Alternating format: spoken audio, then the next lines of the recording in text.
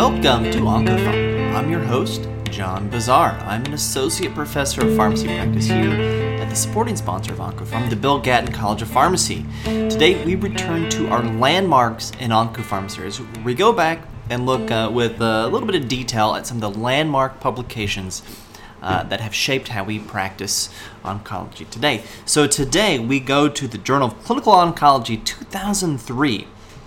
Randomized trial of dose-dense versus conventionally scheduled and sequential versus concurrent combination chemotherapy as postoperative adjuvant treatment of node-positive primary breast cancer.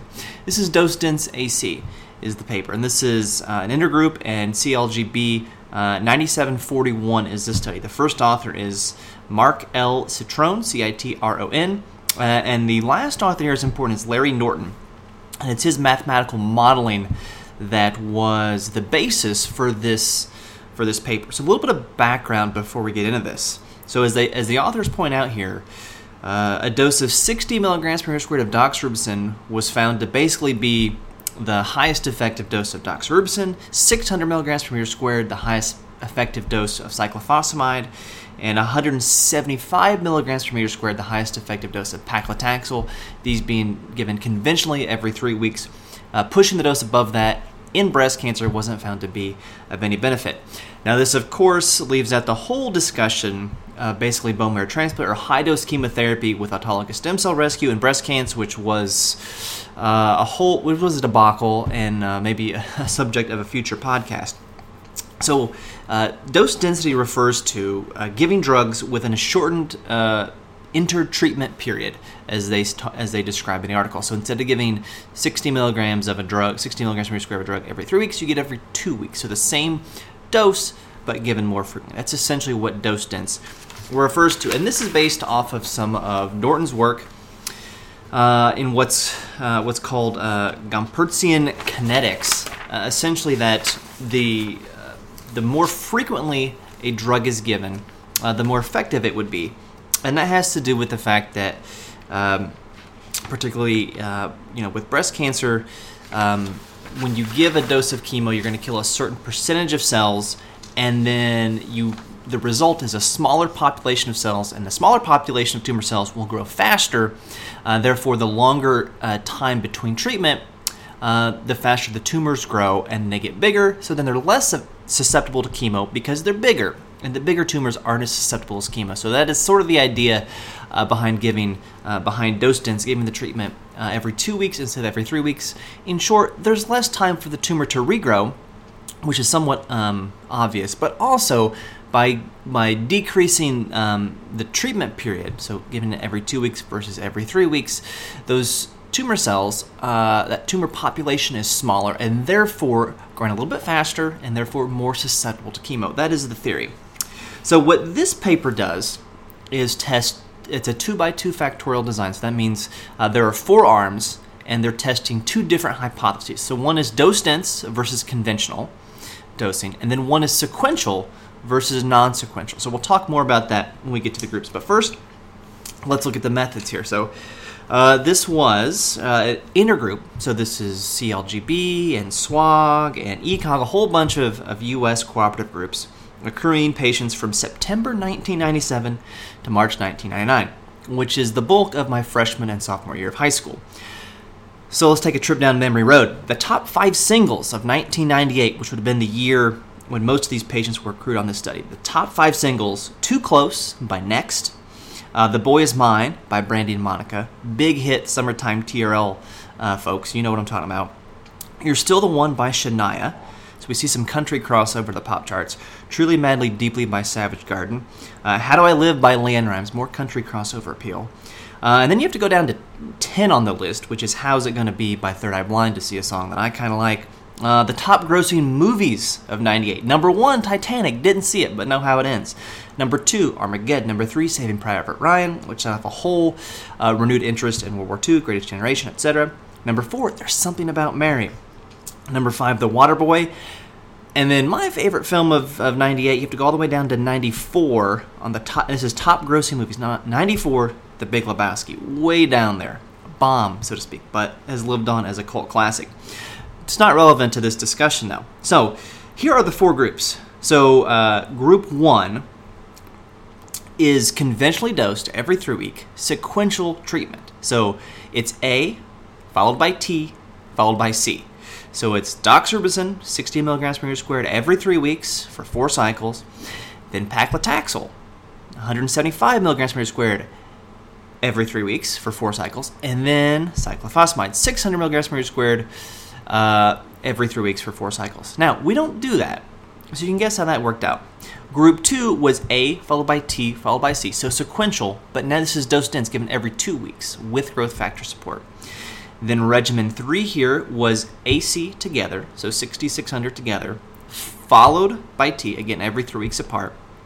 And then regimen 4 was dose dense AC, given every 2 weeks with growth factor support, followed by paclitaxel, given every 2 weeks with growth factor support. So given it every 2 weeks, this is these are the every 3 week doses given every 2 weeks with growth factor support, as you know. Now, you'll go on about 5 years after this is published. This is published in 2003. 5 years later, 98, we get the Sperano paper showing that weekly paclitaxel is superior to every 3 week paclitaxel. Okay, so that's a caveat that we will have to revisit here. They did 5 mics per kilogram of growth factor on days 3 to 10. So 8 days basically of GCSF, either 300 or 480 micrograms rounded to the nearest dose. Patients had to have an ANC or granulocyte count above 1,000, platelets above 100 to get treatment. If not, treatment was delayed until counts got up to that point, up to 3 weeks, and then the study chair was contacted to discuss dose modifications, which were 25% reductions in the dose, as discussed. Then, for those that after completing their chemotherapy, if radiation was indicated, they got radiation, and if hormone-positive tamoxifen 20 milligrams a day was recommended, but not required, for 5 years to all premenopausal women who are hormone-positive, and then all postmenopausal women, regardless of receptor status. And I don't know why that would be as a freshman, sophomore in high school. But I still think that was not the case. We had learned enough about tamoxifen that its benefit was truly in hormone-positive patients at that point.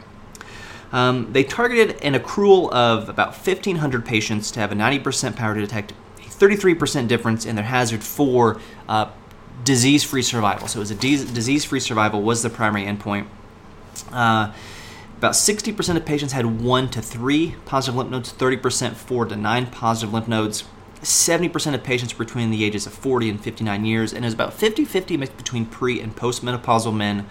Postmenopausal women, 1/3 were hormone negative, about 2/3 hormone positive, and about 70% went on to receive tamoxifen, which fits with roughly 65% being hormone positive. So there were some folks who did get tamoxifen when they probably did not receive any benefit because they weren't hormone positive.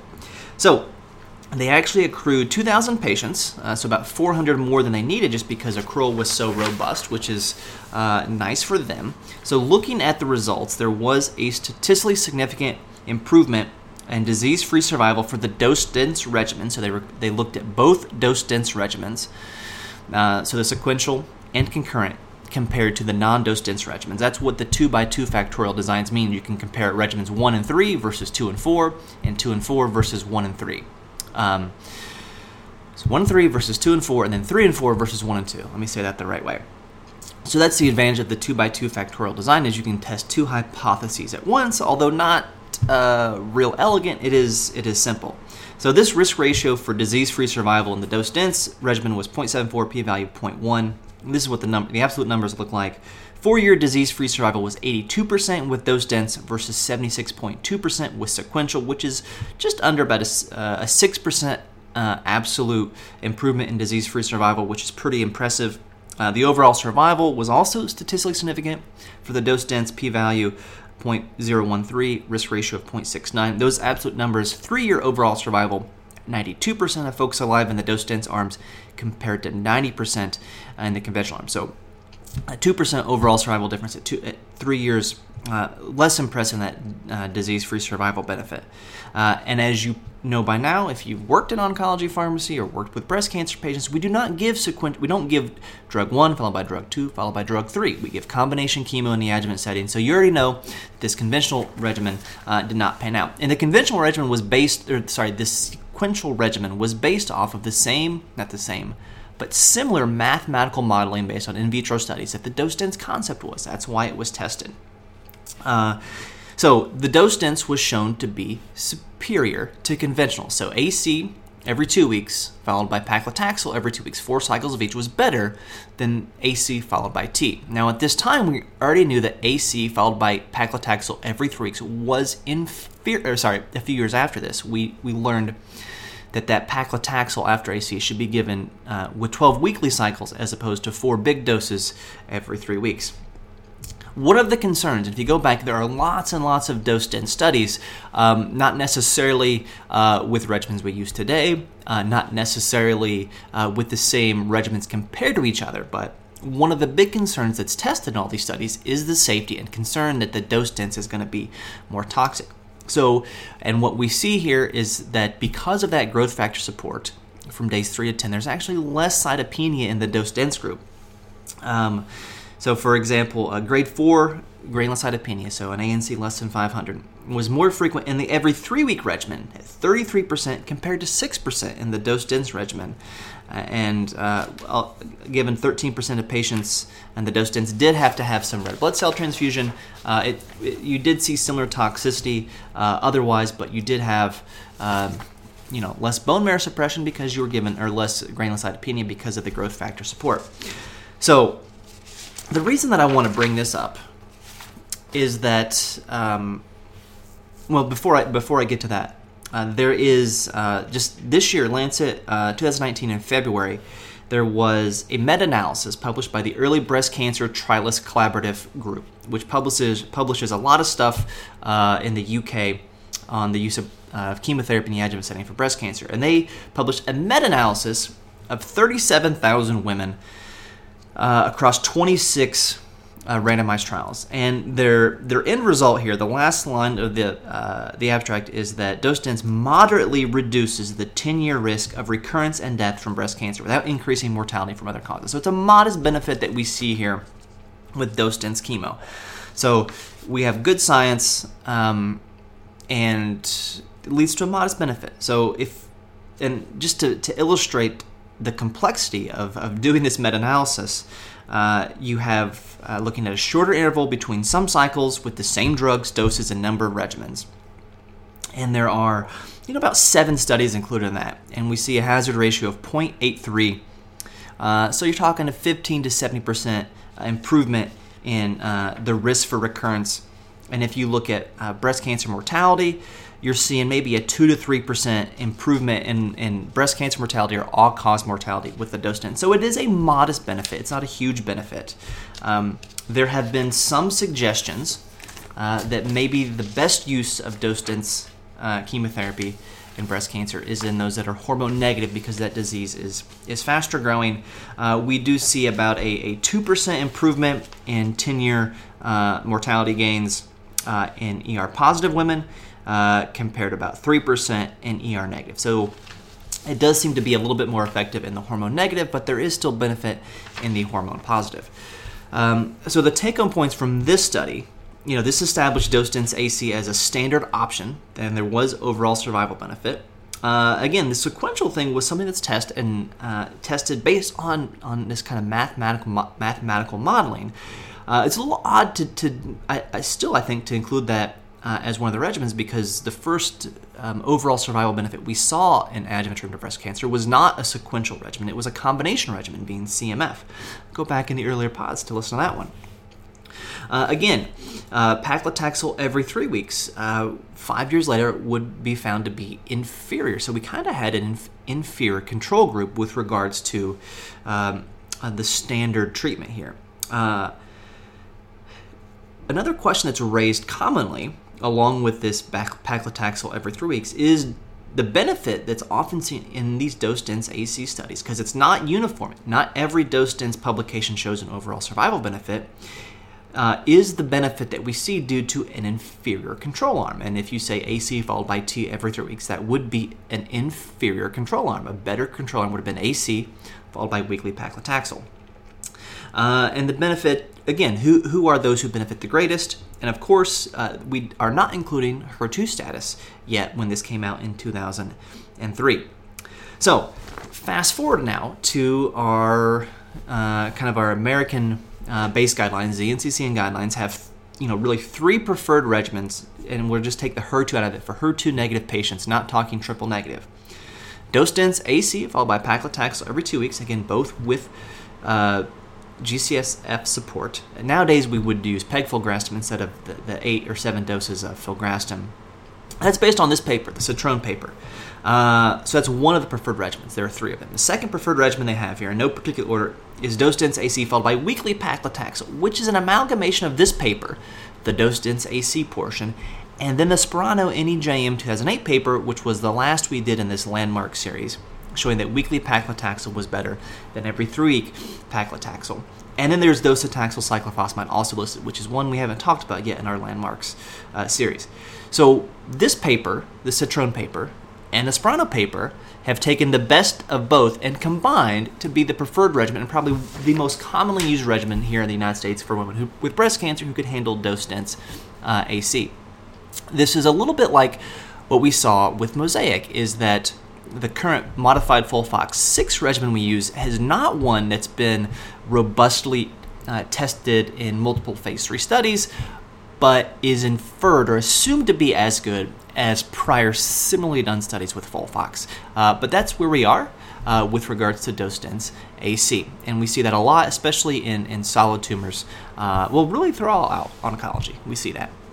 So thank you for listening. You can follow me on Twitter at PharmDeepNet. Follow the podcast on Twitter and Instagram at OncoPharmPod. And until I talk to you again, remember, doses matter.